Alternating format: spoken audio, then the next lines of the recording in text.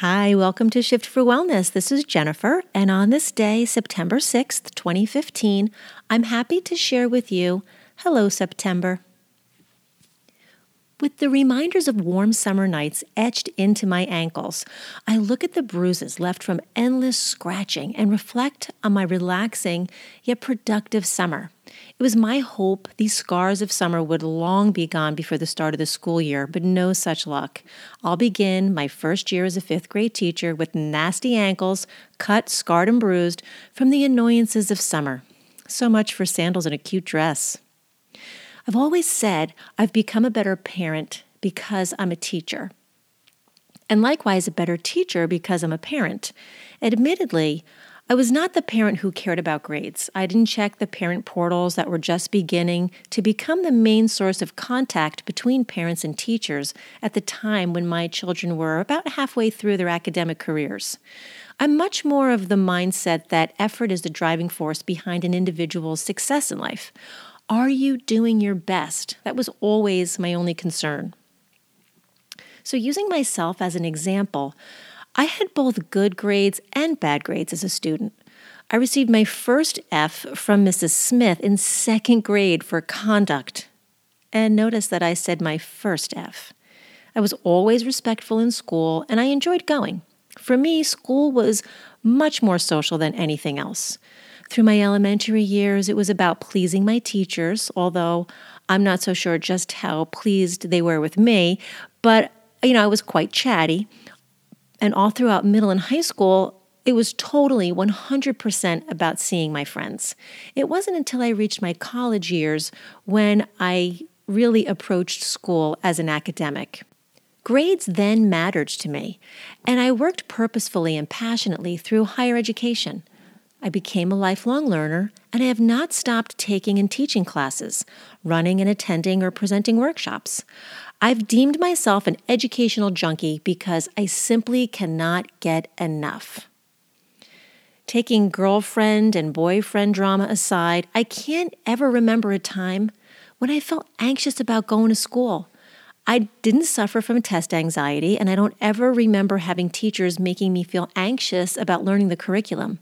But times have certainly changed, and both students and teachers are now feeling high anxiety over the bureaucracy that has brought much negativity into the world of education. This post is not about discussing the rights and wrongs and personal opinions of what's been going on in the field of education. It's about sifting through all the nonsense and helping our students to feel safe, calm, and capable and connected throughout their days with us in school. It's been a conscious social movement for me to spread the idea of wellness, to choose to make it a part of your everyday thought. It extends to every aspect of life, including school life. School is such an enormous part of every day, and it can be a major reason for stress in our lives. Just last week, CNN published an article on students and anxiety. The article stated the main cause of stress among school-aged children as young as the third grade was homework and standardized testing. Not surprising. And a few mentioned not knowing their teachers and what was expected of them once they arrived at school as other reasons. But homework and the state testing were top on the list. Anxious parents raise anxious children was a quote from Kelly Wallace's article, Back to School, What Makes Kids Anxious? And I would add to that, anxious teachers create anxious environments for students. Together, we have to ask ourselves as parents and teachers and those who are influencing young people, what are we doing to send a message of calm? How can we send the message to students that all will be well? As a teacher, establishing a classroom community is number one on my list of things to do when I return to school in September. Before handing out books or talking about homework, we take the time to establish a safe and caring community of learners. We have fun with several icebreakers to get to know one another. We discuss the rights of readers and the rights of students. The class creates their own list of expectations for the year, and they collaborate on many character building and self-awareness activities. This year, I'm excited about the addition of meditation jars. I borrowed the idea from the yoga studio I belong to. You can see how you can make them online just with a quick Google search. They're easy peasy to make and they look awesome. My only hiccup was making them in glass jars. And I'm not sure what I was thinking there, but being that they'll be handled by fifth graders, transferring them into plastic, I thought was a much smarter idea. Every year, I'm excited to share the duck with my students. This little guy was given to me when I first started teaching. I was going through a very difficult time in my life, and that alone could be another blog or even another book, actually. But on the day that I received the duck, one of my students was crying. So I put the duck on her desk and told her that she had the period off. From that moment on, the duck was born. The birth of the duck was organically created as a result of providing a student the opportunity to take a break and take some time to get herself together.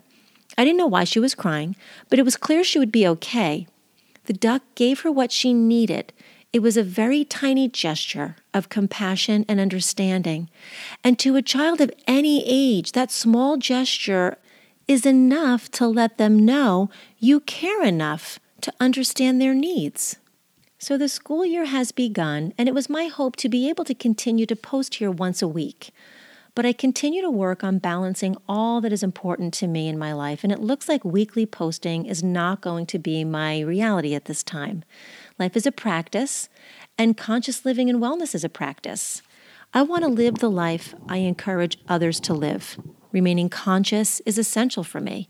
And as I move forward in my new teaching position, it's become clear I won't have the freedom to post as much as I'd like. Honoring time and energy is first and foremost. So as I enter into a new realm of education, I pledge to do it consciously, calmly, and gently for both my students and myself. Happy September to you and all of those that you love.